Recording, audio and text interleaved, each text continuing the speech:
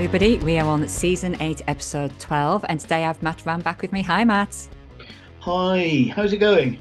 Everything is going very, very well, thank you. I'm currently wrapped up in a massive dressing gown, and I think I'm looking forward to, well, obviously we always record slightly out of sequence, so there's rugby on tonight, so I'm very happy, and I think Alan's going to be cooking us a burger dinner as well. Oh, So I know I'm completely happy for tonight. Very, very looking forward to the day coming to an end so I can oh, switch off. How are you? absolutely. How are Being, you, being, Matt?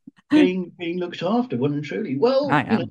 I'm not too bad. I've had a bit of a problem with the osteoarthritis of the feet this week, which has kind of laid me literally immobile for a few days and very, very painful. But I'm it's sorry. I've been over it. So onwards and upwards. It's rare I get attacks, but occasionally Yeah. and then they come along and yeah, hats off to all of those people, especially sportsmen and women who were never told when oh, it's great to get out on the park and the playing fields and play sports 7-7.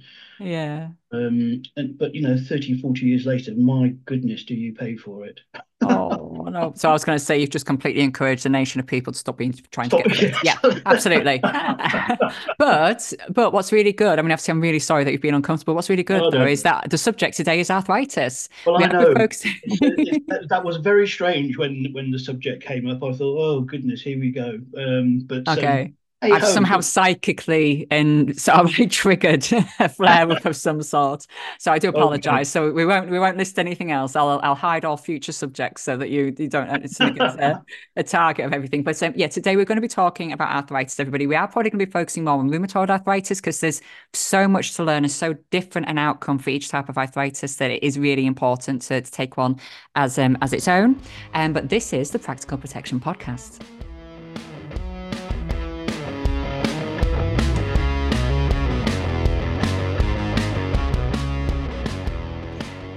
So, everybody, just to go through a little bit of the background in terms of arthritis. So, not all of the things, not every stat out there, because there's a significant amount of there. But as I say, we're going to be focusing really upon the rheumatoid arthritis, which tends to be one of the ones where, it affects the body more than some of the other arthritises. Now, that is obviously individual to each person as well, I must say that. But it's got more kind of going on across the whole body generally. And Matt will explain that. So, osteoarthritis and rheumatoid arthritis are the most common forms of arthritis. So, in the UK, we roughly have about 10 million people in the UK with arthritis, and it's about 8 million of those have osteoarthritis. So, about, even though rheumatoid arthritis, they're not necessarily 2 million people with that because there are other ones as well that we need to be sort of like keeping an eye on. And sometimes data, when people classify different conditions, sometimes they fit under the arthritis things, sometimes they kind of slip out of it depending upon who's looking at it. But the majority of people with arthritis tend to be in their late 40s or older, but it can be any age. As Matt was saying, some of the arthritises are more linked to how physically active you've been. That could be through sports, it could be through work. It could be some of like if you've been someone who's a stay-at-home parent or just someone who's stay at home in a relationship, maybe some certain tasks that have caused certain I want to say pressures in different parts of the body can start to get a little bit uncomfy as we get older. Now, rheumatoid arthritis is three times, to say that right, I don't know why I said the word times there so strangely, three times more likely in women than men. And it's very, very offside tangent thing here. Nikki Bray, who's the chief underwriter at Zurich, she shared a post recently.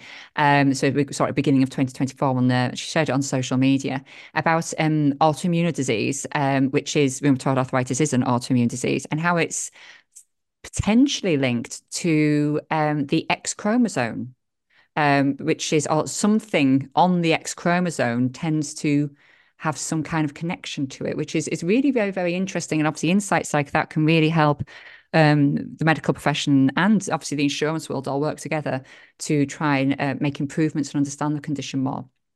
So when we're saying that arthritis, there is a lot of different variations. I'm going to list some here. I'm sure there's quite a few more. But just some of the ones that we might have heard of are things like gout, psoriatic arthritis, ankylosing spondylitis, cervical spondylitis, fibromyalgia, lupus, enteropathic arthritis, reactive arthritis, secondary arthritis, and polymyalgia rheumatica. So they're sort of like the main ones that tend to be looked at. As I say, there will be more than that, but they're the ones that have probably the most people diagnosed with them. And some of them do, we do have podcast episodes from them in the past. So do feel free to have a look through previous ones if you yourself have one of these conditions, or if you maybe, if you're in the advisor world, you have a client and you want to have a bit of insight into what they can mean when it comes to insurance. So to start off, Matt, I know we are going to be focusing on the rheumatoid side of things. Tell us what rheumatoid arthritis is and what it's doing to the body, please. Okay, thank you. You've certainly covered some of the highlights there. So I'll be repeating a little bit, but I'll go for it anyway and see where we get to. So as you've already mentioned, rheumatoid arthritis is an autoimmune disease, and for those who haven't heard some of the previous podcasts, this is where your immune system attacks the cells that line your joints by mistake. It seems by mistake seems a little bit, whoa, what does that really mean? But unfortunately, the why is still not clear. Taking Nikki Bray's research paper to one side, but it's still not clear why the immune system actually attacks your joints in this particular way. What it actually does is to attack the thin layer of cells that covers your joints. And for those who like complicated medical terms, it's called a synovium. I've certainly had, on the continuing theme of Matt and his osteoarthritis, a condition called synovitis, which again, itis, think inflammation. And what that does is whilst that thin layer of cells covers the joints themselves, the joints become sore and inflamed, and that releases chemicals into the blood that can damage nearby bones, cartilages, tendons, and ligaments. And if it's not treated relatively early on, and what I mean by that is years, not weeks or days, you can get damage to the bones, so you get bone erosion and joint deformity. Certainly, I haven't come across cases as bad as that have hit my desk Mm. for a very, very long time. When I mean as bad as that, where there is obvious bone erosion and joint deformity. Catherine, have you had any cases that has come your way where you Um, severe cases of rheumatoid? I think we possibly have done, Okay. but I'm not. I can't remember any off the top of my head. And I Yeah, think what's really interesting about rheumatoid is that when we're looking at arthritises, that obviously if you had like osteoarthritis versus rheumatoid arthritis, I think what can be quite surprising, and I was hinting at before, is that it's such a spectrum. But even though I think if you were given, if you were asked sort of like which one's in a sense worse to have, in terms of which one's going to be more likely to be more painful, affecting the body the most, you would tend to go rheumatoid arthritis. I think out of the two, you could correct me if I'm wrong, Matt. no, no, But no, the, no. I but won't. then, but then obviously you can have some of rheumatoid arthritis, where it's affecting maybe one knuckle Yeah, in the hand, but then you could have some of the osteoarthritis where it's affecting them significantly. They're having to have operations to try and support the joints. They might not be able to walk without some kind of mobility aids. So it's yeah. it's so strange in terms of when we are looking at things. But we've certainly had very strong cases, but we. In terms of a lot of the strong cases, we don't, in a sense, just classify that as um, what's going on with the joints, but a lot of the time we're quite led by the medication that's in use for our company and what we're doing to sort of establish how strong we think the condition is presenting itself. But does that make sense when we're saying it Oh, like it does. that? Absolutely. I mean, I think with you hit on it in your introduction when you said that rheumatoid arthritis, people often or people often think bones and joints and so on and so Mm. forth. But of course, the problems that rheumatoid arthritis can cause are can be far beyond that. Just just in inverted commas, I have to say, not belittling rheumatoid Yeah. or problems with joints. They can be found in other parts of the body. So in terms of seriousness, and what I mean by seriousness is how it impacts your mortality, Yes. then So for anybody who isn't in the insurance space, sorry, um, Catherine. so the Thank you. mortality, unfortunately, it does mean when something affects your mortality, it's the likelihood that it is you're having a reduced chance of living in a sense for a very long time. It's a reduced lifespan essentially. Yeah, yeah. No, absolutely. Thank you for that. It's okay. Rheumatoid is much more serious in that with that in mind than Yes. say osteoarthritis, which by definition osteo is much more bone related. Okay, or certainly joint as well, but we won't go into that too much at this particular point in time. You've already mentioned that in terms of increased risks, sadly, if you're a woman, um, there is, it seems that the studies do show an increased risk there. Family history of rheumatoid arthritis. Some studies think that or suggest that the family history is it's a very low risk and Mm. really that proven. However, I've seen another study which says if you smoke and you have a positive family history, then you're more likely to suffer from rheumatoid arthritis. Catherine, as Okay. you've already said, age much more Mm. common in middle-aged people, which is an interesting one because arthritis, osteoarthritis, you tend to think of folk who are a little older, maybe Yeah. than middle age. Middle age, what does that mean, by the way? I'm not entirely sure what middle age means. I don't know. I was going to say Dif- different. I wouldn't want to guess either because you could massively Um, insult any side of the. that's true. Well, you're all right with me, Catherine, because as you know, I'm old age, so you're okay with me. I certainly wouldn't, yeah, get into the middle age debate, and also overweight 'cause it Yeah. can increase your risk of rheumatoid. Um, Symptoms, some very obvious ones that have will come up will be no surprise to anybody. Bear in mind what you and I have just said. So, rheumatoid can cause pain and swelling, stiffness in the joints. It usually affects the hands, feet and wrists, but it can, as you said, cause problems in other parts of the body, and even very general symptoms. And then we get back into this debate. Well, goodness, it can be one of 1,000 different issues, medical issues, but the old issues that come up time and time again, such as tiredness, can Yeah. show that you have you're suffering from at least early stages of RI. 40%. RI? Sorry, just to double check RI. That's a very good one. What? Can I pass on that one just for a second? Okay.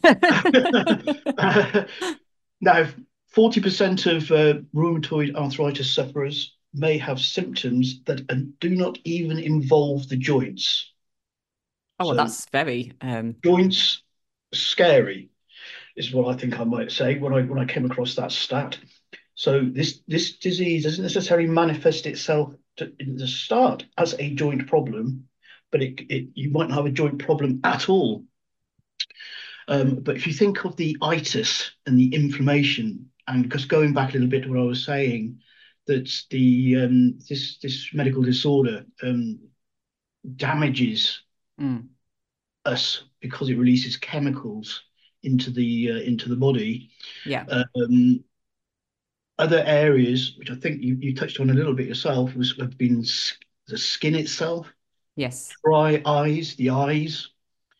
Um, Chest pain. So what we're looking at there is the heart and lungs can be impacted, Yeah. kidneys, salivary glands, nerve tissue, bone marrow. So there's an awful lot of areas within the body that these chemicals can damage. So if you think of yourself of osteoarthritis, most of those wouldn't be impacted at all. Yeah. Um, but with rheumatoid, that's the big difference.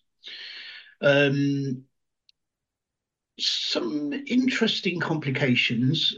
Probably people may have come across, or maybe grandparents have complained about rheumatoid nodules.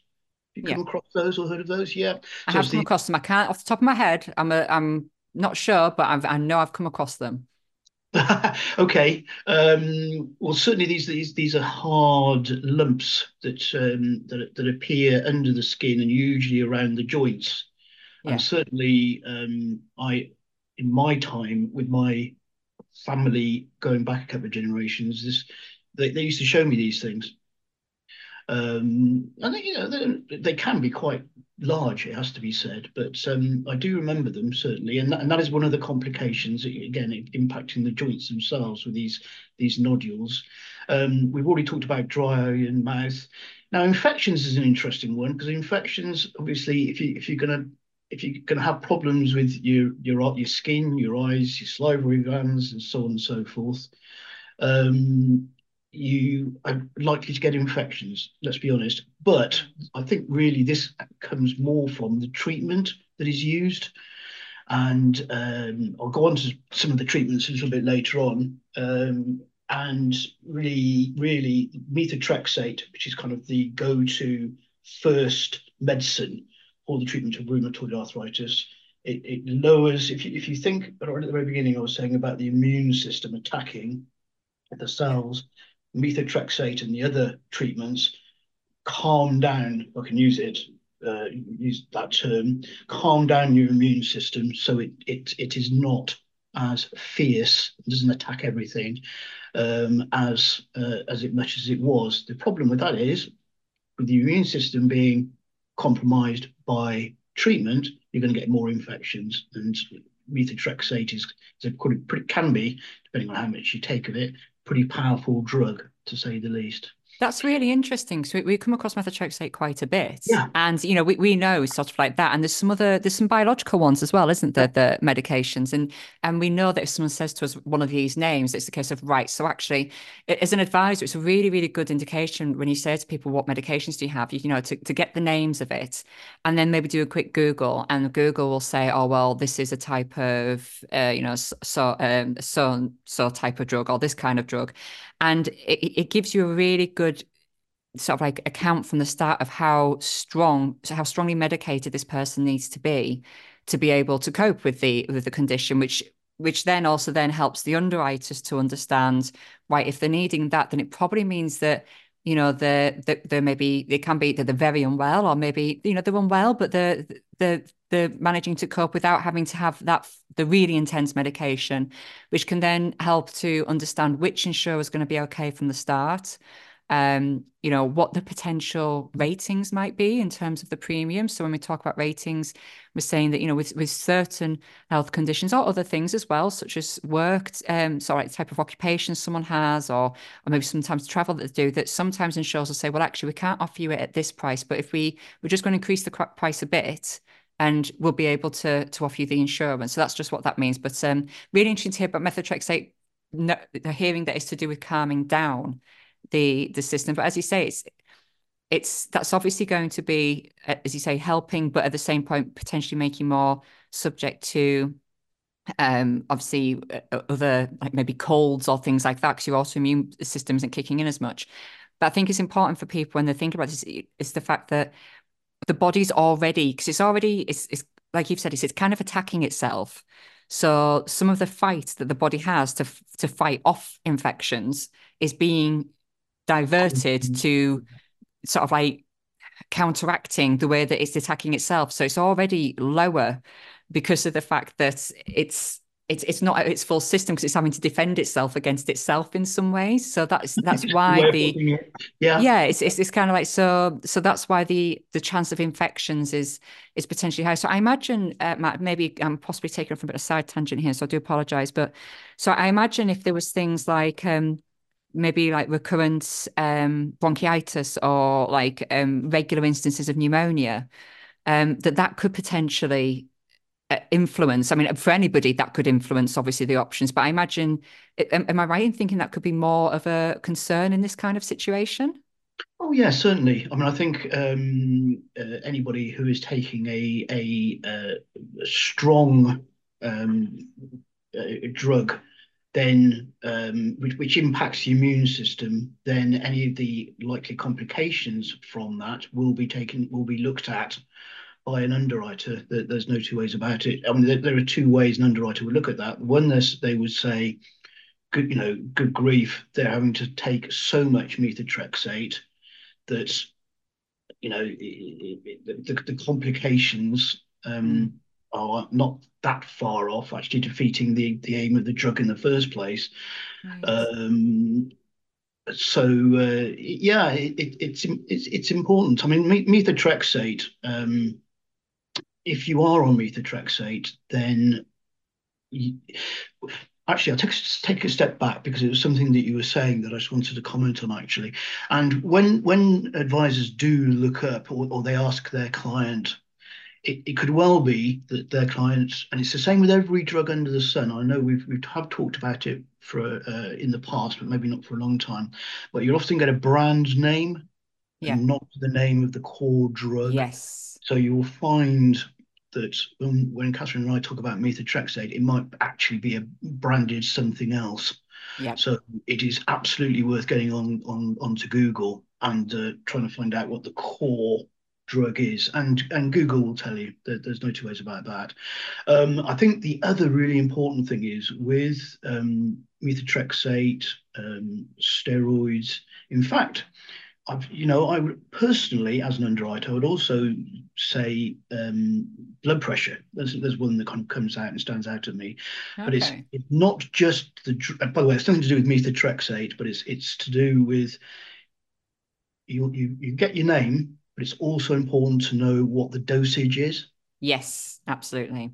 So, for instance, with steroids, methotrexate, etc., then you are looking, underwriters won't tend to worry about more than 5 milligrams a day. Yeah. If it goes over that, then you're starting at looking at additional ratings to the basic rate for rheumatoid arthritis. Talk about that a little bit later on. Yeah. Um, but with blood pressure as well, I mean, often underwriters, in fact, you'll see it on automated underwriting systems. They'll say, do you take more than one type of blood pressure treatment?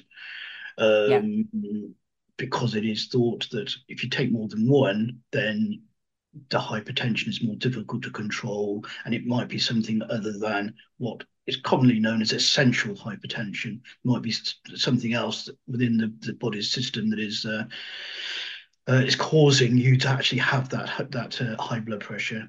So the dosage is important. If you get sorry to talk about blood pressure just for a second, but I'm just No, trying to go put for it. It's useful. this business around dosages. If you see somebody on, for instance, with a blood pressure tablet and they are taking 2.5 milligrams a day, that is the, the smallest amount that a doctor would prescribe. So therefore, one could say that as long as the blood pressure has been stable, then this individual does not have a serious issue.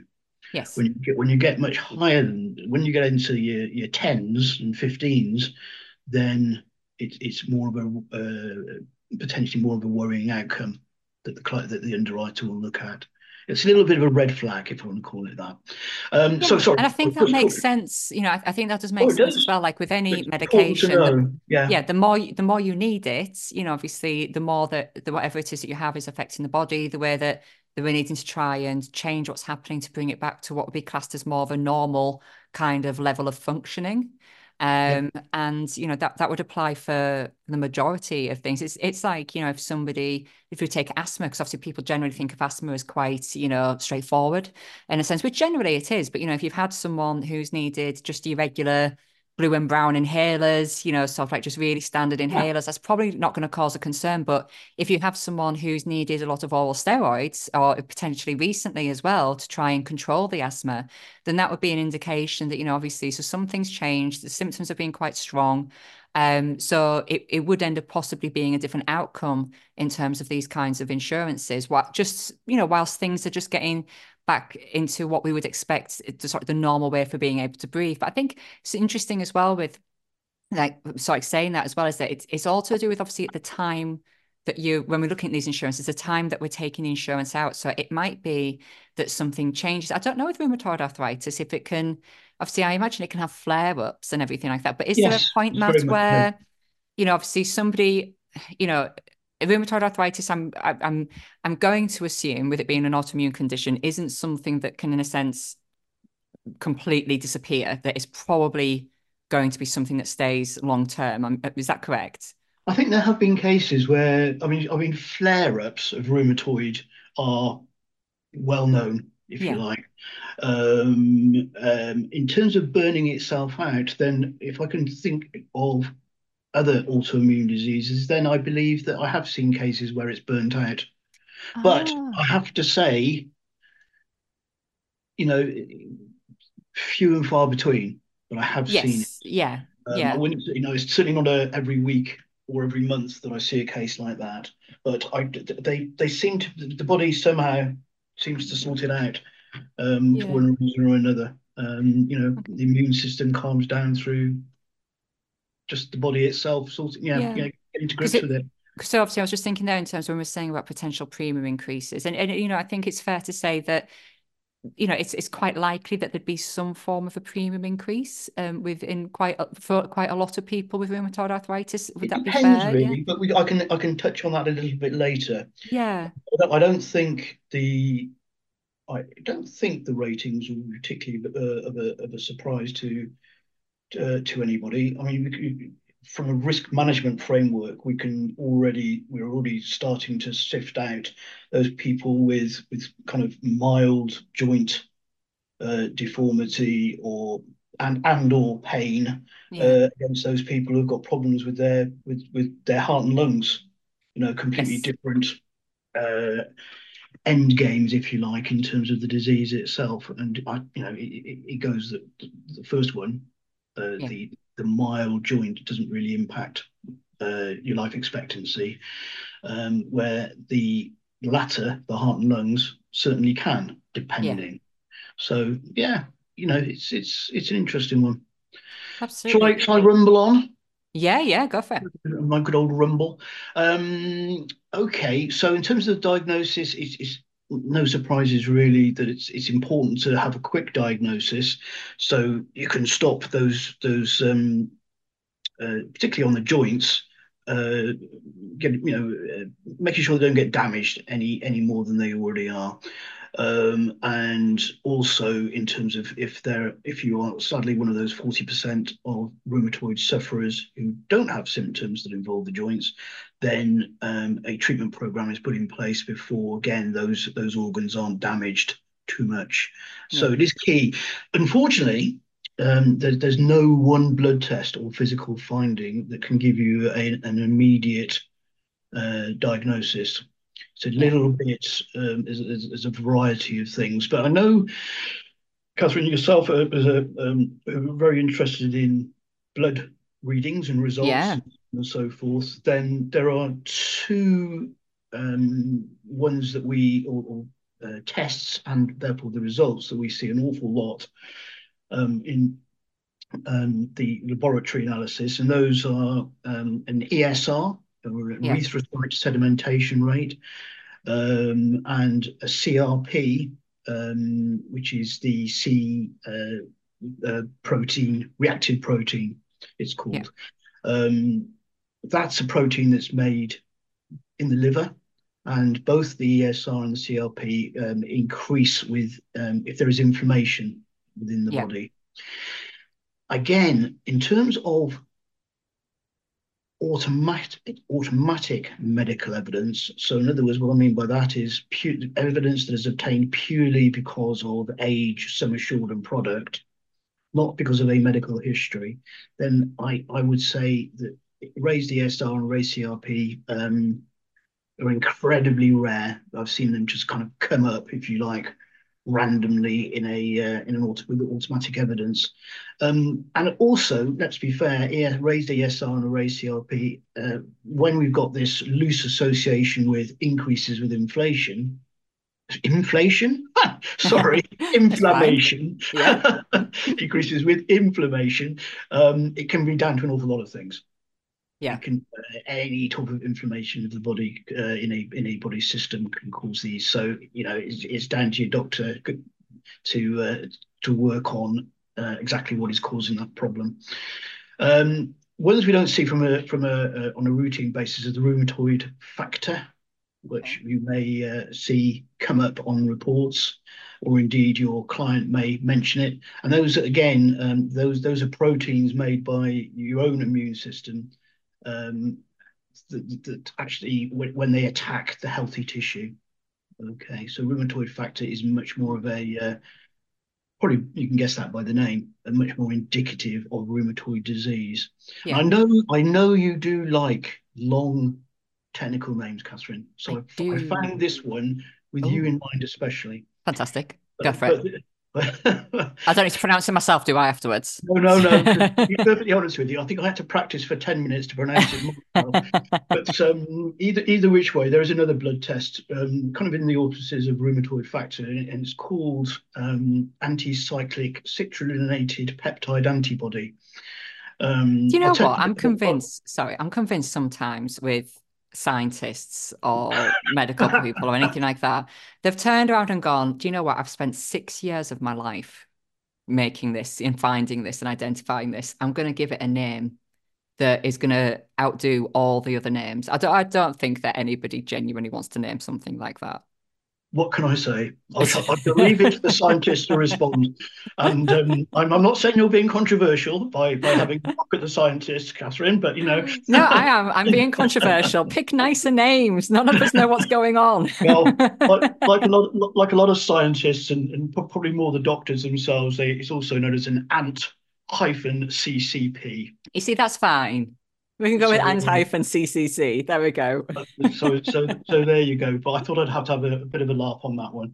Absolutely. Right, and also it's probably no surprises with joints involved that X-rays, MRIs, and ultrasound tests are a part of that diagnosis. Important thing though is to get to the disease quickly before it causes the damage that it can do. Um, Going back to, are you okay for me to start on treatments? Yeah, go for it. Okay, because we kind of touched on those a little bit ourselves already. Um, Sadly, and it kind of hinges on a point that you made, Catherine, that there is no cure. Yeah, Okay, that doesn't necessarily mean, at least in my opinion, that the disease cannot burn itself out. yeah, Okay, but there is no man-made, if I can use, or woman-made cure to be had. And it's really all the treatments that we have at our disposal are all around slowing down the joint damage and the damage to other organs in the body. Now, I don't think it's quite as good as anticyclic citrullinated peptide antibodies. I have been practicing, I did warn you, yeah, but there's a group of treatments of which methotrexate is one called disease-modifying anti-rheumatic drugs, which isn't yeah. anywhere near as bad as That's anti-CCP. But that but it's got a also nice acronym though, that one, doesn't it? As well, it's got a nice acronym. is DMARDs. Yeah, That's the kind of the acronym for it. And certainly when talking about uh, go-to treatments, often the very first medicine that is given is methotrexate itself. Um, and if and I'm be very surprised if the condition wasn't painful if you're going to start on methotrexate, but also it's often a short course of steroids, corticosteroids to relieve any pain is also given. yeah, Amongst the categories of these DMARDs, also ones that of the three that I've noted, I think I've heard of two of them. But again, Catherine, I know you do a lot of coalface work. mm, First one is that I haven't heard of is called or lunomide. The third one I've noted down is hydroxychloroquine, which I Yeah. believe you take if you're going to visit countries where there's a mosquito problem, from Okay. memory. And sulfasalazine, which again I have heard of, but I can't quite put it into context. So those are your DMARDs, and as I say, methotrexate in particular, and I would imagine any of those. Sorry, yeah, any of the other three you will see as well are part of the very first drugs taken when you do have a diagnosis of rheumatoid that obviously warrants quite a powerful job to help calm down the immune system. Yeah. Um, Methotrexate, as we said already, it does. It's a powerful drug, and side effects can cause nausea, loss of appetite, sore mouth, diarrhea, headache, and hair loss. Oh. So it can be pretty nasty. Although I am assured by looking at things like the NHS site that most people do tolerate it well. So for goodness Uh, sake, don't be put off if your doctor does in the future give yeah. you a Trexate, because it's very, very important I was going to to. say as well, Matt, I've just suddenly something's popped into my head, and I think we're having Yeah. a scone and a scone moment as well. It's just going off on that because you say methotrexate and I say Methotrexate, you sorry. say you say methotrexate and I say methotrexate. Oh, right, okay. So Yeah. I'm sort of like wondering now we're gonna have a divide, aren't we, between like maybe I don't know, maybe underwriters are metho and Uh, advisors I will be don't. metho, or I maybe don't. that maybe it is just me. I may be the only one saying Oh, methotrexate. yeah. No, absolutely. It could, as far if you mentioned your version, I know what we mean. Let me put it that way. So, Mm, I say something. again, I always think the one of the most curious ones is urine and urine. Oh, who does urine? Yeah, so quite with respect, I've heard that more in the north of England than I have in the south of No, England. no. Absolutely not. I was thinking you were going to say it was like American or something. I was Well, thinking, there you wow. go. There you go. I'm now creating the barrier between the north and the south. Bear in mind, I am from the southwest Oh, you originally. rhyme. You Originally, rhyme. You're just going to so hear me every now and then through the podcast going, you rhyme. Just it's just me in the background. So apologies, anybody, for little snippets of urine that's going to be happening. so that it does sound a bit American, doesn't it? Let's be honest with Right, you. it's got that ein I sound. mean, Ein. yeah. Yeah. Well, what can I say? I was going to make 2024 a little bit more. But bear in mind the subjects that we talk about a little bit more Yeah. happy. So I'm Yeah. starting off on that. So as I Absolutely. say, methotrexate, and also it's worth if you do come across a client who is taking methotrexate, it's also worth making sure or asking the question as best you can in a very diplomatic way, is that because the drug can impact on your blood cells and your liver, then that the client is attending for regular blood tests to monitor those. Yes. Yeah. That's important. Now, you then come to the second class of drugs, and as my understanding is if the DMARDs are not working When you say to, DMARDs, is that yeah, also anti-DNF? so, Um, hit me with that one. anti, dis, isn't it anti? What is it anti? I'm gonna have to quick Google Sorry, the anti-CCP, you mean? Not the one I was talking about. anti-DNF. No, what am I thinking of? I'm thinking anti-DNF antibody products, TNF inhibitors, and stuff like that. Because I think No, sometimes we refer to some of the medication as so Delta November Foxtrot. yeah, DNF. We sometimes refer to some like that, but is that something different? I think Obviously, it's something different. It is ringing vague memories, yeah, but yeah. I think it's something different. So these DMARD ones are the disease modifying Yeah, anti-rheumatic. anti They're drugs, yeah. very, yeah, but they're not obviously not specific to rheumatoid disease because, as I say, hydroxychloroquine. I'm sure I've taken that on Yes. foreign trips. So anyway, so as I say, if the DMARDs methotrexate group do not working to the satisfaction of the doctors, then they will start on biological treatments. Yeah. And really, these are quite interesting, to be honest with you. They are quite new. This range of drugs is quite new, and again, I know I said it 100 times before, but it's one of the reasons why it is so fascinating to be an underwriter as these new drugs come along and make differences not only to people's lives, which is what it's all about at the end of the day, but also impacts underwriters' decisions as well, Yeah. which is fantastic news. But either way, a biological treatment really is literally it's a biological substance is made from proteins or other substances produced by your own body. Mm. And if you think of what they're doing in cancer treatments, Yeah. these uh, substances that are natural to the body itself are becoming more and more research has been put into them. And obviously, with rheumatoid arthritis, they're into a scenario where these are already available to people and are being used and also and with success. So it is one of these kind of new drugs that says it's made from concocted from your own body made. Yeah. That's And the what biological ones, isn't it? that's right. Yeah, they're Yeah. made from your own proteins and other substances from your own body. Yeah.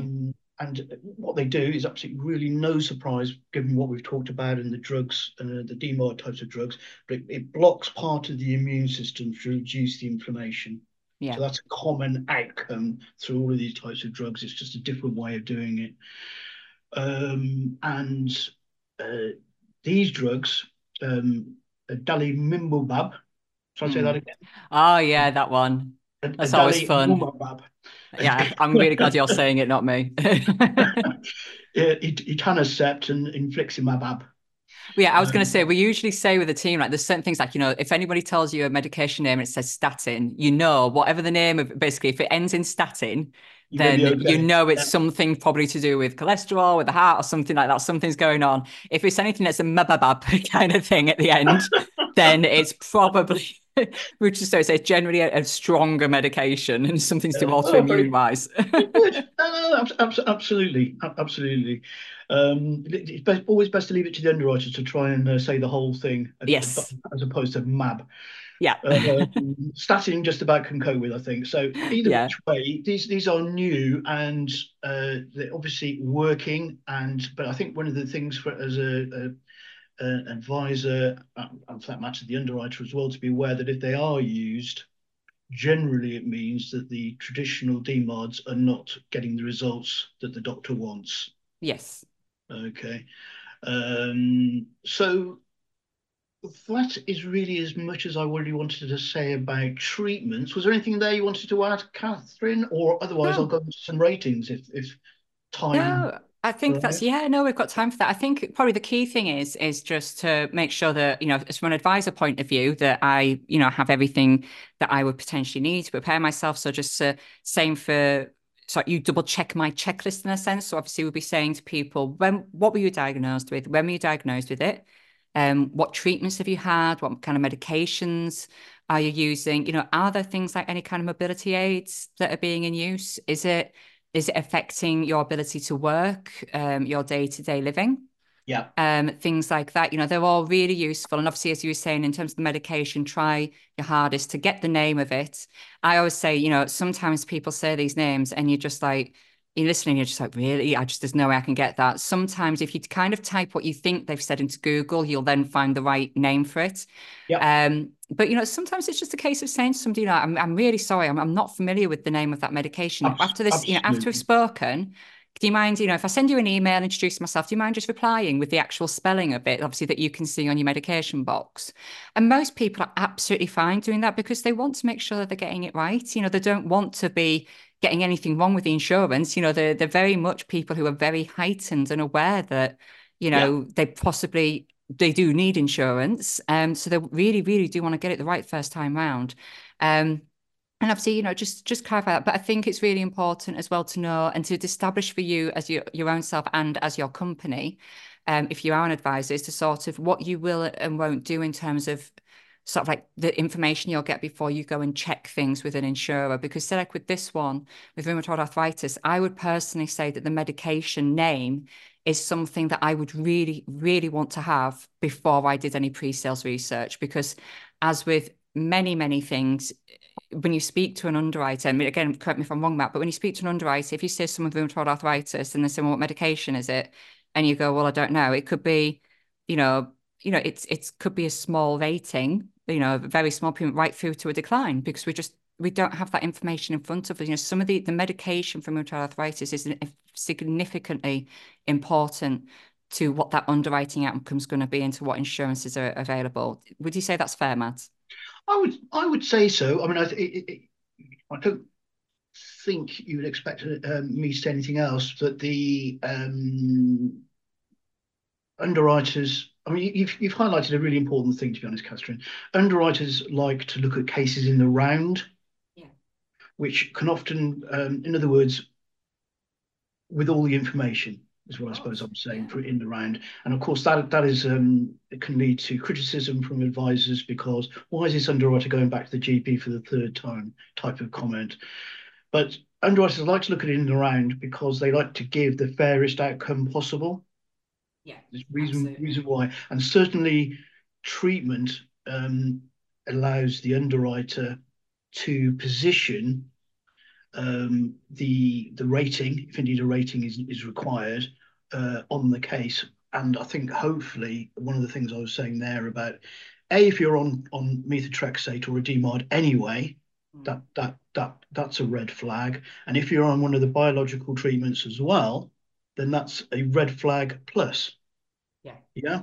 So both of those do really help the underwriter. I think your absolute classic one with rheumatoid is um, you've got rheumatoid arthritis. Do you have? I don't know how you put it. I mean, you're the expert in terms of talking to clients, but you'd want to know is it confined to the joints? Yeah, Or is it confined to? Sorry, absolutely. I missed is it that. How did I miss other part of that? the body? Yeah. So I mean, look, because I hope it goes without saying to our listeners that the very different outcomes, or Yeah. it can be a very different outcome. And just to go back, something which I know you've agreed with, and you do anyway from previous conversations, it's that dosage if you can. Yes, yeah, absolutely. And I Yeah. think, I know we're getting towards like the end of the podcast here, but just something that you said as well, I think is really important, like when you were saying about like going back to the GP for the third time. Now, I think there's a bit of a mix there in terms of what's happening. So, I think some people automatically assume if underwriters are going back for further information that they're trying to find out ways to not insure someone. And Yeah, no, I so think, yeah, I think a lot of people would think that. And you know what? And in some ways, I certainly can't say that that doesn't happen, but I think what happens quite a lot of the time is when people don't necessarily realize this or maybe believe it is that a lot of the time the underwriters they're trying really hard to insure the person, yeah, but because the whole point of underwriters is to insure people. It's people get it wrong at way the right around price. sometimes. Yeah, Yeah, the right insure people at the right price that's fair to the person and to the insurer. And, it isn't, I would say, I say, I can't say for everyone, but, an underwriter's job is to insure. It's not to decline. They are trying to insure the person. So when it is going to the GP for further information, sometimes it's a case of them going, look, we need this because we don't have the picture. You haven't given us all the information. And it's so hard. I know we were chatting about this before the podcast as well, Matt, about the amount of pressure on the NHS. It is incredibly hard, the amount of pressure that's on the NHS right now. And, and in terms of the GP, the first thing in the GP's mind isn't completing an insurance form. It is serving the people that are going to see them. And when they're filling out these forms, they are doing it. But, sometimes they're trying to bundle it in with on top of everything else they're doing. And, they might miss something out that's just a specific word that the underwriters need. And it can be quite hard. Sometimes what insurers will do in the underwriters, they will do targeted reports. So instead of asking the very generic set of questions, they'll maybe say to the GP, right, we know that this person has this condition. Can you tell us da da da da da da da da? Which can sometimes be really, really useful, but they're not always used. And obviously it is very dependent. And I'm sure there's very specific reasons as to why sometimes it's a blanket document rather than sometimes it's a targeted one and things like that. So when we are having that, and certainly even for my company, we have a lot of the time where they have to go back for further information. And, sometimes you're just there going, oh, come on, kind of thing. Can we not just sort this out? But ultimately, you know, for the underwriter, I think people sometimes forget as well that they're a person, they've got their job. And if they make a decision without all the information, that could be their job at risk. And, they certainly don't want to risk their job, their their income, their livelihood. They don't want to put a person, sorry, have that awful situation where someone thinks they're insured when they shouldn't be insured, or the policy's revoked, or, anything like that because there wasn't the right information. There's a potential for non-disclosure or anything like that. So yeah, I think it's one of those things. I just wanted to sort of like say with that, that the further information thing, it does happen, but it's, whilst it's frustrating, whether or not you're the applicant or the advisor or the underwriter, it's gonna have been needed. And ultimately, the way that I see it as well is that assuming that that happens and assuming that we have the other thing that obviously as everybody will know, I do have an issue with the transparency of decisions over underwriting at times. There's a lot of development in this space, which has been fantastic, but there's still a lot of way to go. But ultimately, it does mean that when that person gets that insurance, the underwriters had the GP report, they've had the further information, they've offered terms. The likelihood if there's ever a claim that there's been a non-disclosure is incredibly low Yeah. because they've had everything in front of them. So I always say to people when it goes for medical reports, look, I know this is kind of a pain in the backside, but I actually quite like it because it means they're going to, no one can say you've not told us your exact medical history. And if there's anything in there that you don't remember, then it's important that you know about it. Oh, sorry, my dog just barks and absolutely terrified me. I was like, oh, there might be something in there that's not right, and we need to correct it because again, if there's something in there that isn't correct, then if there's a claim 20 years down the line, there's no way we can refute the error that's in your records. So they are a pain. There's method in madness to them in many ways, but I was going to say I certainly will say at times, stuff like, oh, I wish the underwriters would do this and do that. But at the same point, we do have to give underwriters some really, really slack at times because they can only, it's their job, they can only work with the information that's in front of them. And if it's simply not there, then they can't make a decision. Absolutely. I mean, this this particular part of our podcast, I tell you what, we could go for another hour on. I was going to say, I'll just try to behave myself. I was thinking I'm going off on a bit of a preaching sermon here, so No, I'm not going at to all. try and stop myself. I don't think you are. I just think it's very, very important. I mean, if I can absolutely assure you, underwriters don't go back for information to decline a case. Um, Yes. you know, people who think that, I'm afraid, are very, very wrong. I can assure you that if the underwriter could make a decision which they think is fair and reasonable for the client on the information that they have, they will. Information is asked for because A, and generally because the rating or the terms that could be given could be 1.5 times the rate up to 5 times the rate. Yeah. Just to it could be anywhere, and that is not fair. That's not treating customers fairly.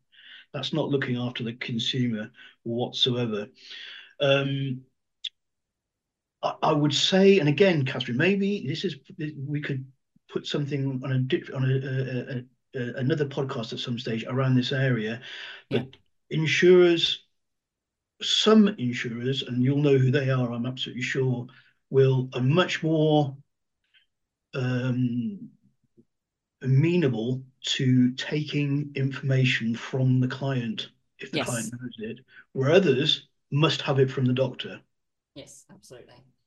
And that's quite a wide, and there's quite a wide difference in that practice in the marketplace.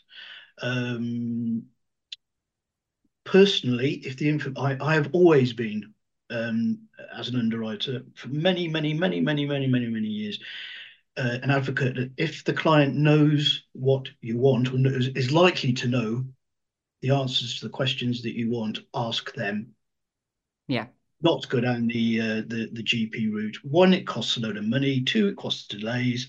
Three, it could well be at the end of the day the client says, I can't be bothered with this. Can't be bothered waiting another 2 months, 3 months. I'm going to go elsewhere, Yeah. or not take out cover at all. So all I would say is if underwriters go back, they do it with the customer in mind, not to be a pain in the ass, but also remember at the end of the day, if they get, it costs money to go back to a GP. Yeah, It costs money in terms of the fee that the GP requires. It also costs money in underwriting time as well. of course. Yeah. And therefore, from a business perspective, it makes no sense to go back, particularly if it's going back to decline, find some information to decline, because obviously no premiums are paid, and therefore there is no money coming in to cover the costs of the underwriter and all the fees that they've racked up. Yeah. So let's leave it at that, just for today. Absolutely. Well, Um, we've got about 5 minutes to go through okay, your ratings and let two me case rumble. studies. Let me go on that. So, okay, looking at rheumatoid arthritis, underwriters tend to categorize it, and you'll have heard this type of rating system before, into mild, moderate, and severe. In terms of the mild category, the underwriter will look at whether the client gets minimal pain from the disease, Yeah. slight pain or stiffness in the peripheral joints, whether there's any swelling or deformity, and whether they're able to carry out their activities of daily living, which of course you touched on a few minutes ago, Catherine. Yeah. So if you can answer no to most of those, so minimal pain, slight pain or stiffness, no or minimal swelling, no deformity, able to carry out your LDLs, which follows on from the rest, then the rating from the most comprehensive manual in the marketplace, the rating is up to plus 50 for Yeah. life and critical illness, and you'd exclude it from income protection. Yeah. So theoretically, you might get standard rates Yeah. because it's up to plus 50. In terms of the second category that's used, it's moderate. Again, the pain and stiffness can be described as moderate. It's more extensive joint involvement, slight deformity or limitation of movement, and the infected joints can carry out most ADLs or all of them. And then you've got a rating for life and kick of 75. If rheumatoid is an insured condition, then that may be excluded, and you may get, if loss of independence is in as part of the CI package, then that may get excluded too. But unfortunately, IP is a decline. Can't get it Okay. towards. In terms of the severe, and underwriters have categorized this as chronic active disease, no complete freedom from pain, moderate or marked deformities with serious restrictions of movement and impairment of function, and is able to perform only a few ADLs with assistance, then the rating will be, any guesses?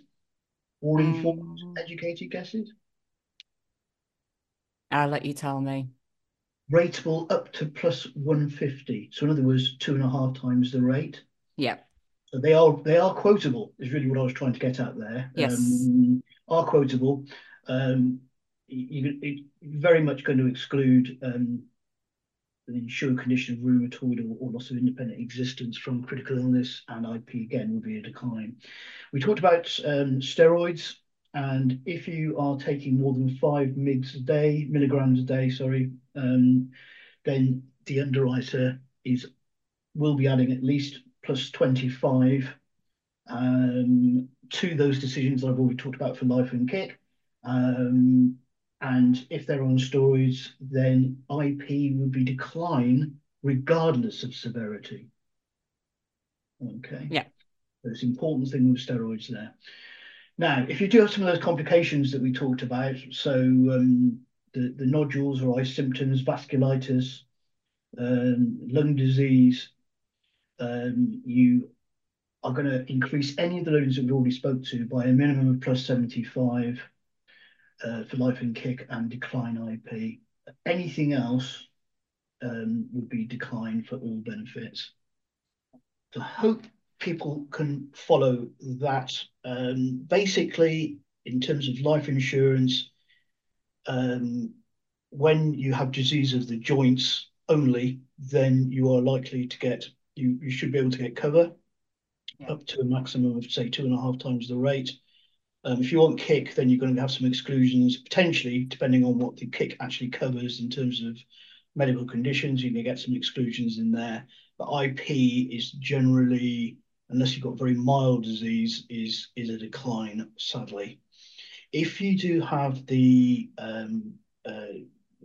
disease that impacts other areas of the body that we talked about earlier, if you remember, Yeah. then that is very likely to be a decline across the board, unless the disease is very minimal in those other parts of the body. Does that help? And does that sound reasonable to you as an advisor, Catherine? I think that sounds okay, in terms of what we would be expecting. So then just do a couple of case studies. Yeah, absolutely. So two case studies. So first one is that we had a couple in their late 20s. They needed life insurance for a mortgage. So one had been diagnosed with rheumatoid arthritis in their late teens. So they'd had it for about 10 years or so, and it affected a couple of their joints. And they did have mild medication. So I know I've just been talking about all the loadings and things like that. So just to give an idea, so I say these couple, late 20s, there is rheumatoid arthritis, there is medication. So for £135,000 of joint decreasing life insurance over 26 years, the premium was around £15 per month. So when we do talk about the fact that there will be increases to premiums, well, I think what's really important is to say that, obviously an increase to premium is never nice. Obviously we'd always love to not have that, but it also doesn't mean that it's going to be silly amounts of money. And I think that's really key, especially when we're talking life insurance. Life insurance at its basic point for the basic rates, in a sense, that insurers will charge is incredibly low. In some cases, it's almost a bit like, how are they doing it that cheap? And sometimes, Oh, yeah, absolutely. it is questionable. Sometimes you're thinking, how are you, but anyway, Yep, um, yep. so, it's just to say that, that's £15 per month for two people to be insured that way. So it's not, obviously, this was somebody who had rheumatoid arthritis, but it was quite mild. So I'm going to do another example of someone where it was affecting them more. So the next case study is someone that was in their early 30s. They had rheumatoid arthritis and they also had lupus, and they were taking strong medications for this. And in terms of where they were affected, it was their knees, feet, hips, shoulders, hands, and their skin. But the medications had meant that they'd become much, much better. So obviously the body had reacted incredibly well to having that medication. So again, we had a decreasing life insurance policy for mortgage. It was £290,000 over 35 years, and the price was £30 a month.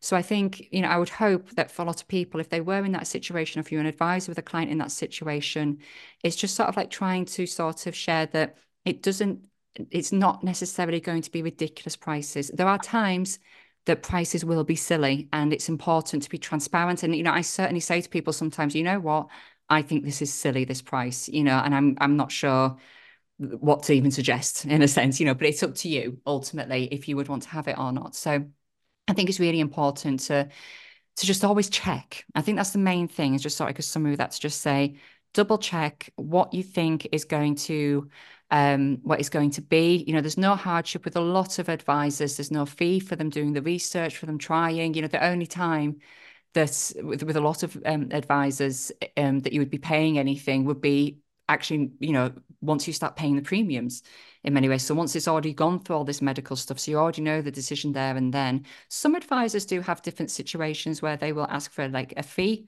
And and it's each advisor firm to themselves. There can be benefits to either which way, pros and cons, as with anything in life, pros and cons to all different ways. So just reach out, find someone that I always say as well, the key thing is to find someone you feel comfortable talking with. Because if you find an advisor firm that you kind of think, I'm not too sure, then you're probably going to be thinking, not too sure the whole way along. So you might not feel confident in what they do at the end. But if you feel comfortable with them from the start, there's somebody who's really listening to you, and they just give you that good feel, a bit of a gut instinct, then it probably means that when you do get a decision through, that you'll probably feel more confident that it's the right one for you. So it's just all about managing time and expectations and what you're wanting to achieve. But I hope those case studies sound okay to you, Matt. Yeah, absolutely, absolutely. Well done, you. I think is Thank you.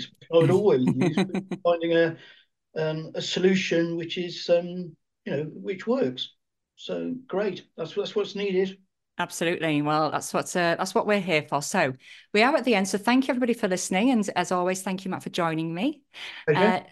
Next time, I'm going to be doing an overview of shareholder protection insurance. So I say at the moment, I'm kind of alternating. I'll chat with Matt and do a deep dive on a risk one time, and then the next time, for a little bit, I'm going to do some specific product deep dives just to sort of like really highlight what they are, some of the really key essential bits that you need to know. There was going to be more than what I can put in a podcast, but it's just giving you those initial bits. So how things can work and how they can work well for people, but also where they can go wrong and what we want to do to try and avoid the going wrong situation. As always, you can get a CPD certificate for having listened to this episode. Just visit the website practical-protection.co.uk to get it.